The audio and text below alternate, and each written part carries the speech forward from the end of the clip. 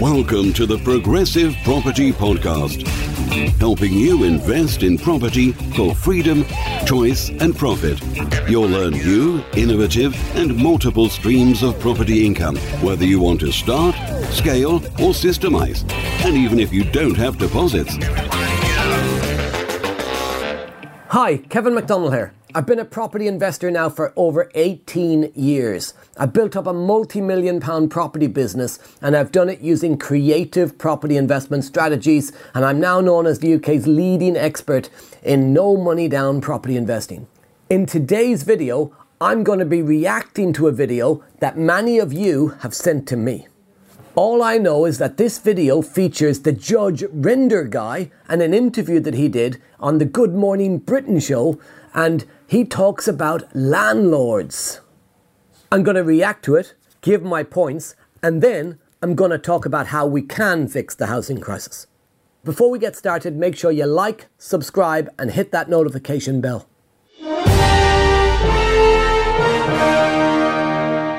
Rob Rinder has dealt with injustice in the courtroom for years, but now he's turning his attention to tackling housing inequality. The barrister and TV judge believes it's one of the most critical issues of the moment, and he's urging the Prime Minister to honour his pledge to deliver a renters' reform bill. And he joins us now. It's good to be here. It's lovely to see you. Thank you for having me to highlight this problem, which is about all of our communities and all of our neighbours. You know, there are millions of our neighbours who live in private rented accommodation who fear eviction. The reason they fear eviction is because they're terrified to go to their landlord and say that they live in hazardous homes. And if you don't think the numbers are high, there are 4 million of our neighbours living in rented accommodation who live in homes that are dangerous. I'm going to... Well, point number one is, I'm not saying he's wrong or I'm not saying he's right. 4 million people living in homes that are dangerous? Very possible. There's a lot of rogue landlords out there, a lot of rogue landlords. But I pride my business and the people that we educate at Progressive Property on how to do property professionally by taking rundown substandard properties and bringing them back into use. Taking empty properties, thousands of empty properties across the UK. The councils have got empty homes lists that with thousands of properties on them. They're not bringing them back into use. Our job as professional landlords are to bring those properties back into use, to look to take properties on from rogue landlords. I do viewings all the time and I'm walking around properties and they're full of damp, they're mouldy, there's insects running around the place, even mice. I did a video once, and in the video when I'm walking around afterwards, I actually had somebody on social media point out to me that a mouse ran between my legs on the video. I hadn't even seen the mouse until afterwards. I've never stepped inside that house again. But these properties are out there. Absolutely the properties are out there. But don't tar every landlord with the same brush. Don't make every landlord a rogue landlord, because not every landlord is a rogue landlord. There are many very, very good landlords out there providing good accommodation at affordable prices for people on properties that would otherwise be left to go to ruin. And the sooner we get rid of the rogue landlords, the better, in my opinion. The sooner we get some more legislation, brilliant. More regulation, more legislation, what it does is it leaves the professionals in the game and it gets rid of the rogues. So I'm not disagreeing with him. I'm actually partially agreeing with him, but it's not the whole story. He's missing the other side. Why? Because maybe he's looking to get a lot of interaction. Maybe he's looking to get a really positive response from his audience. Maybe he's got a hidden agenda. That dangerous, and 4 million also who live in accommodation that need urgent repair. But what happens is that they are scared to go to their landlord because the landlord can retaliate. And even though it's clear what the law is, the landlord can say, thanks very much, we don't want you here anymore, and they can serve a Section 21 no-fault eviction notice. The Renters Reform Bill asks 2 simple things, and it's a critical thing for any decent landlord and for, frankly, any decent society. The first one is, if you're a landlord, Okay, so Section 21 no-fault eviction. Yes, it gets abused. I'll be the first to admit that. It gets abused. But you know what? I have never implemented the Section 21 with a no-fault eviction. I tell my tenants that I want them to treat the property as a home. They can stay there for as long as they wish. It's their home. So long as they look after the property, they pay the rent on time, it's their home. But what about the other side for landlords? What about all of the tenants that are not paying rent? What about all the tenants who just decided during COVID, even though they still had jobs or they still had furlough money, that they'd pay nothing to the landlords? Nothing. The landlords still have to pay the mortgages. You've had tenants saying, oh, well, you're getting a mortgage holiday. Problem with the mortgage holiday is the interest is added onto the loan. You still have to pay the money at some point. Plus, if you go to try and raise any more money, if you look for another mortgage, the banks, when they're looking to lend you money, will look at the fact you took a mortgage holiday and say, you couldn't afford to pay your mortgage a few months ago. You're a high-risk investor now, a high-risk landlord. We're not going to lend you any more money. So me personally, I didn't take any mortgage holidays because my business has got to be able to cope with voids, maintenance issues, any of the challenges that come with being a landlord, including things like COVID. Can you survive during those periods of time? Just because of COVID, you shouldn't mean you could just take a mortgage holiday. But the tenants, many of them just went, oh, we're not going to pay the rent. Still going to work. They took advantage. Many tenants, right? Not all tenants, by the way. There's some really great tenants out there, some tenants that genuinely had problems. And the problem with the law is that it's not balanced. And it should be balanced. And there should be changes to Section 21. But changes that makes it fair on both sides. Not hammer all the good landlords as well as the bad. Absolutely hammer the bad ones. I've got no issues whatsoever with getting rid of no-fault evictions, but there has to be a better process for fault evictions. People who are causing antisocial behaviour, people who are not paying rent, people who are damaging the properties that the landlords had given them. There's a lot of landlords in this country, and they're not professional property investors like me with hundreds of properties. They're people that have got one house that is their retirement plan for their pension. Maybe a second house, if they're lucky, for a retirement plan for their partner for their pension. And when their tenant doesn't pay them, that leaves them in a huge problem. When their tenant trashes their property, it leaves them in a problem. There is safety in numbers. If you're watching this and you're thinking about having maybe one property or two properties, you want to be looking at getting 10, 15, 20 properties, because yes, there's safety in numbers. But you know what? Just because you've got 50, 60, 70, 100 plus properties, that doesn't mean that the tenants should be allowed to not pay the rent. That doesn't mean that the tenants should be allowed to trash your house. That doesn't mean the tenants should be allowed to cause antisocial behaviour. They should treat it as their home. And yes, he's partially right, but you know what? He's also very much off the mark. That's my opinion. Let's have good landlords, which is most landlords, on a national register to prove and demonstrate you've got a safe home and you're a decent person. Bearing in mind the number of people who have private homes that they rent out, that should be a straightforward thing. And if you're a good landlord, you should want to be on that register. And absolutely. Let's get all good landlords on a national register. 100% agree. That would be phenomenal. We've got Article 4, which is to stop too many HMOs in an area, to look at planning in an area. I like that. It's not a problem. It means you can keep control of communities, of streets, so they don't get too many of one type of letting. Then you've got things like selective licensing coming in to put landlords on a register. But why not have a national database of landlords on a register? Great idea. But then this is what happens. Then the councils charge the landlord 600 quid, 700 quid, £1,000 per property just to be on the register. Never mind the expense to put the properties right. They're charging them almost 3 months profit, maybe a month's profit if it's a HMO. They're charging them a significant amount of money just to have them on the register. Why don't they instead charge nothing so the landlord can invest that money into the property? Why don't they say you can be on this register for £1,000, or you can be on it for nothing if you can show proof of spending £1,000 improving your property, bringing in maybe some energy inefficiencies to your property. Why not do that? Because it's very unlikely they will. Why? Because it's another money-grabbing exercise by the government to try and get more money into the coffers at the expense of the landlords. The second thing we're asking for is to end Section 21 no-fault eviction so that people don't find themselves, as millions of people do, being terrified in their homes to complain on the basis that the landlord can come along and say, you know what, I'm going to put up the rent. You know what, I'm going to remove you and your children. I looked at a case this morning of a 52-year-old woman. She's a key worker. She looks after disabled children. She lived in her home for 12 years. That home wasn't just not fit for purpose. The boiler blew up. There was mold. She was living there in circumstances where she had to go and get up every day to support our most vulnerable communities. And yet she couldn't complain for the terror that she would be evicted.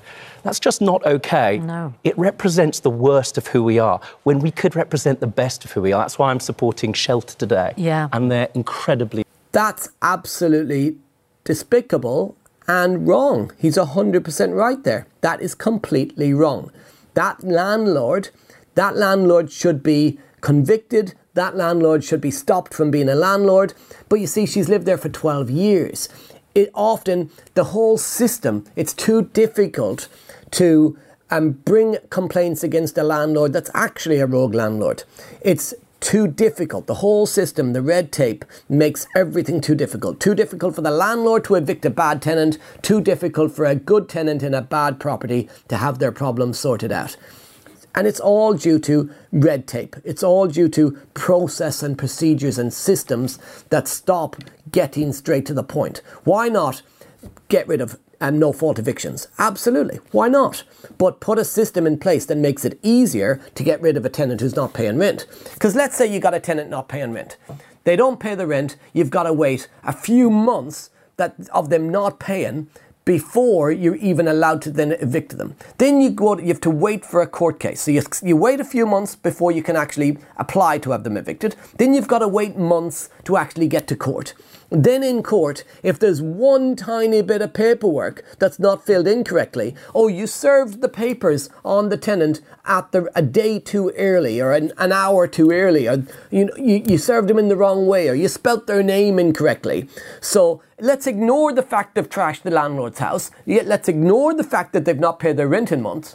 You told them about it a week too early or a day too early. That's ridiculous. So then you got to get another court case. You got to wait again a few months for another appointment.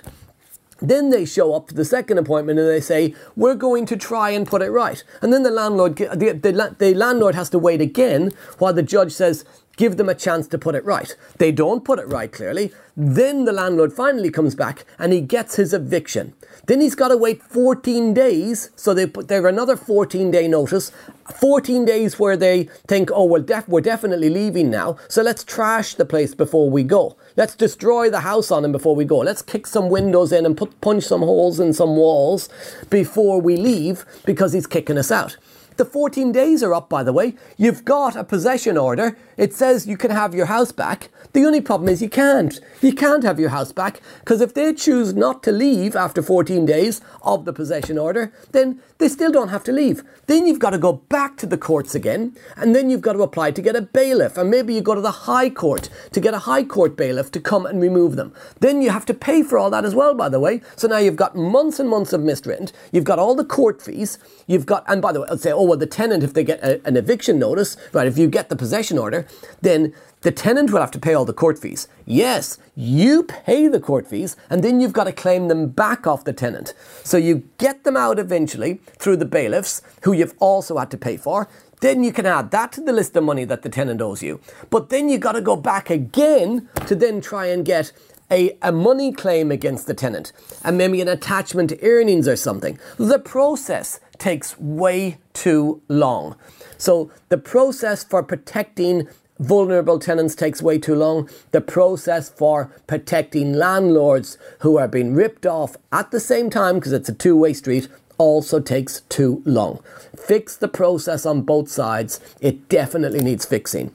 Absolutely. But it's not a one-way street. Well, you're an ambassador for Shelter, so you're using your voice very powerfully on this. I don't know if you've seen, Rob, the work that ITV News' political correspondent Daniel Hewitt has done in investigating social housing conditions.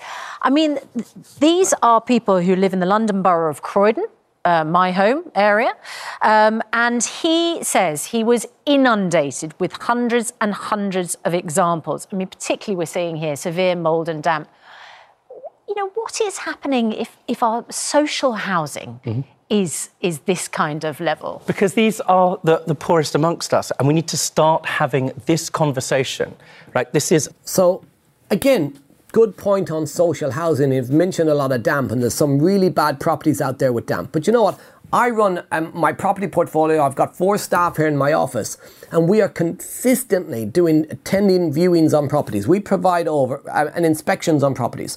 We provide the tenants with the keys to a beautiful property, nicely done up, new carpets, new painting, newly decorated, new kitchens, new bathrooms, nice properties. They've got fans in their bathrooms that can run. In your own home, as an owner of your home, you have a shower, you wipe down the shower. Every night, every day, every few days, depending on how clean you are, you wipe the tiles down. But what happens in a rental property? They shower. They don't clear away any of the water, the residue that's just sitting there. And all the grout starts to turn black. It starts to turn to mold. Why? Because it's not their home. They see it as a rental property instead of their home. They dry clothes in the properties, even where you've provided opportunity to have the clothes dried elsewhere. You provide dryers and stuff. They dry the clothes on radiators. They hang them over radiators, and it stops the heat from getting around the room. It stops the air circulating around the room, and they do it with the windows closed. And they create damp within the properties. Not in all situations, but remember, this is about a balanced view. We're constantly telling tenants, you have to open the windows, you have to air the room, you have to wipe this down. And then we have to go at an additional expense and get somebody to come in and do it for them because they won't do it for themselves. And it's their home. So damp is caused in homes, and we all know this, in many cases where people are not taking care of their home correctly. It is also caused in many cases, very clearly, by rogue landlords who are not providing the right sort of accommodation for people. But let's fix the problem, not tar everybody with the same brush. And by the way, about housing. Social housing, much of this social housing is provided by the government, by the councils. This social housing, they need to look after their own shop as well as look after the private landlord shop. And if they didn't have private landlords, there would be an even bigger problem in this country because the government, right, they are not providing the housing that's needed. They're relying on us investors to provide that housing. Good investors with the right morals, the right ethics, the right plan can help people live in good accommodation. Many people here in this country never want to own a home. I hear all the time, landlords are stopping people from becoming homeowners. I'm not stopping anybody from becoming homeowners. The type of properties that we purchase are not properties that normal people would possibly want to buy. Most people walk into a house and they want to buy something that's got the nice carpets and the nice walls and stuff. The sort of stuff we buy, they're damp, they're run down, the ceiling's falling in, the walls need to be ripped back to brick, they need rewiring, they need replastering, they need new roofs sometimes, they need everything doing to them. A normal first-time buyer, they're not interested in that type of property. Without us as landlords, those properties would sit empty and they would fall to complete ruin. So we're not creating this housing bubble. We've seen through the lockdown, through COVID. Clearly, landlords haven't created the housing bubble through COVID. Homeowners have created the bubble through COVID, where they've been looking to get nicer homes. They're competing with each other. It's two-way street. Everything has got to have balance. Yes, there's problems in society. Yes, there's problems with landlords. Yes, there's problems with tenants. There's got to be balance. And there's got to be proper legislation that doesn't just be one-sided. It's got to be equal legislation that supports the landlords who are struggling and supports the tenants who are struggling. Housing. But this is something we need to think about. And it also goes to talking about in football as well, right? The people who live in that social housing have the least access to power, the least elbow, the least people that can influence any change. The same thing happens with people who are in private rented accommodation. And here's the thing, those communities in Bolsover, those communities in Sedgefield have precisely the same issues as communities in South Lambert, as in Croydon. And they need to be united. They need to be protected. It's time that we looked after the poorest and most vulnerable and gave them the tools that they need to threaten power. You've always been very articulate in giving a voice to those people who don't have one. I mean, through Judge Rinder, that's the purpose of... Absolutely agree. And many of our tenants are universal credit tenants. They're non-working tenants. We've got a lot of tenants who are single mums with babies, a lot of people who are unemployed. And the councils cover their rents. The rents are covered by the government. The rents aren't extortionate. I've got some tenants in properties for 6-7 years. I've never increased the rents on those properties. Why would I not? Because sometimes I see these rent increases as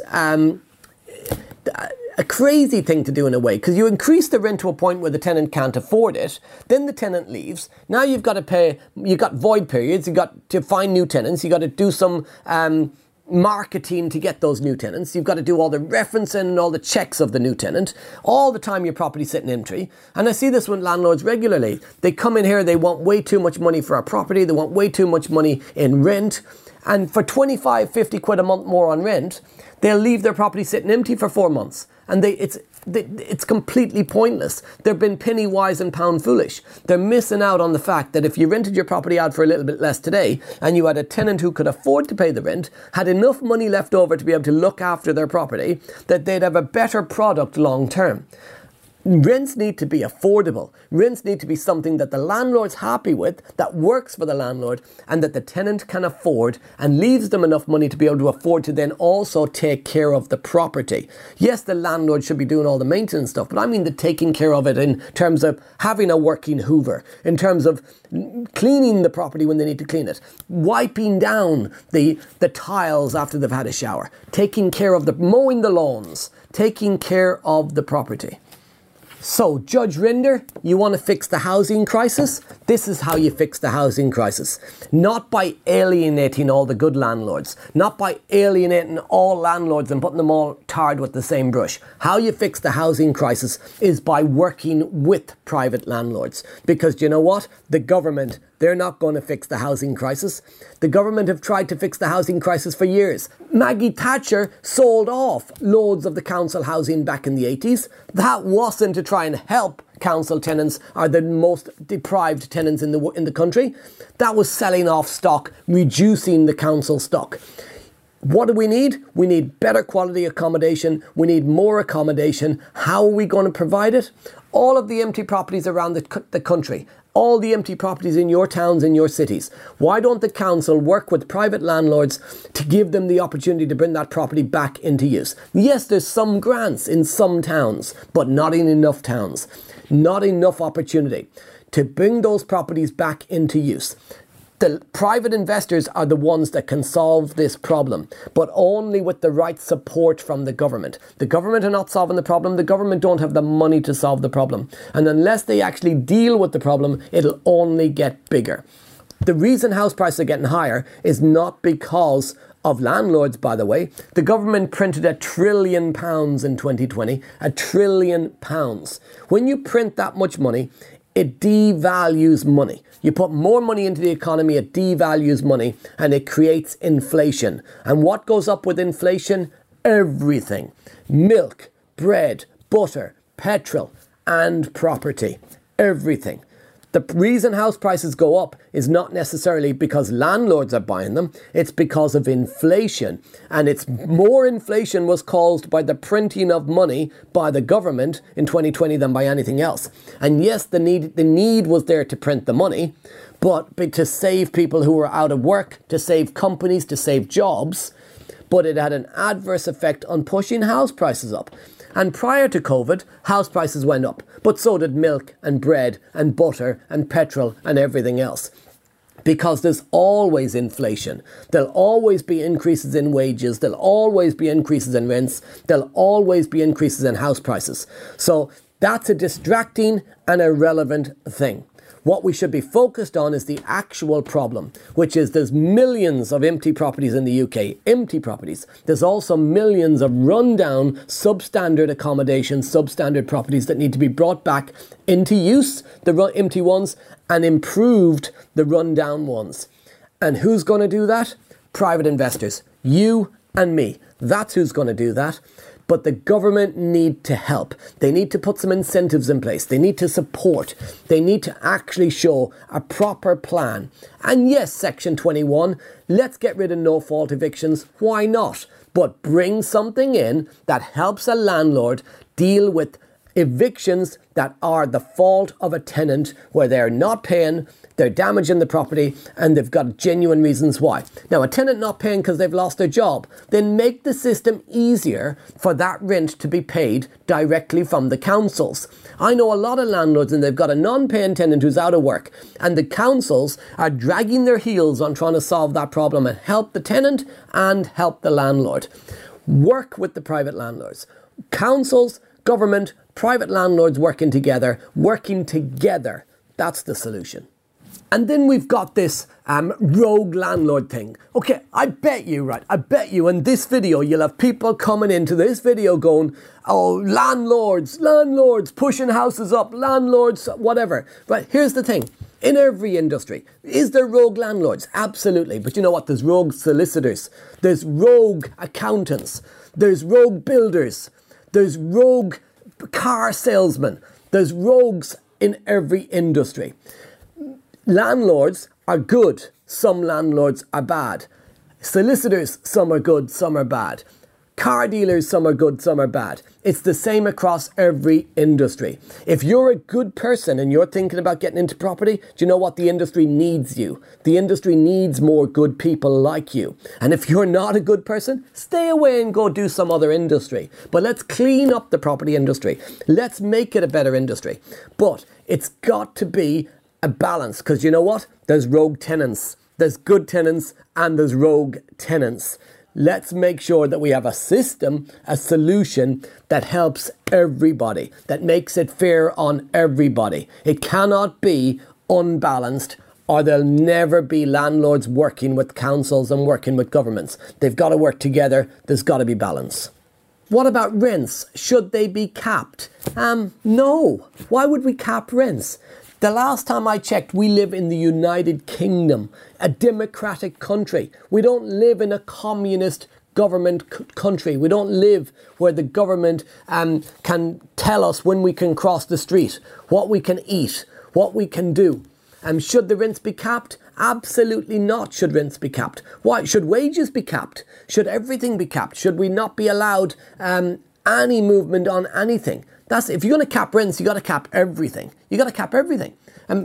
People come out and they provide accommodation for the vulnerable. If we cap rents, what'll happen? A lot of landlords, right, they won't want to be landlords anymore. And as I said earlier, the government don't have the solution. So what's going to happen? An even bigger problem. An even bigger problem, because you cap the rents, landlords have got less money to spend improving their properties. Good landlords. Less money to invest back into their business, less money to invest in bringing more substandard accommodation back into use.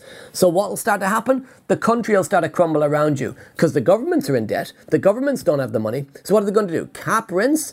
Now, yes, the rogue landlord who's taken all of the rent, creaming it all, and not doing anything to improve their property, what's really happening to them? They're devaluing their property.